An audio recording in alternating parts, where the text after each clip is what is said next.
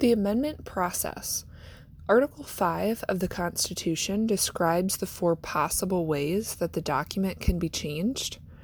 At the time of this recording, there has only been one method that has been used to ratify all 27 amendments, and that method is 2/3 of both houses, so the House and the Senate, both agreeing, and 3/4 of all state legislatures.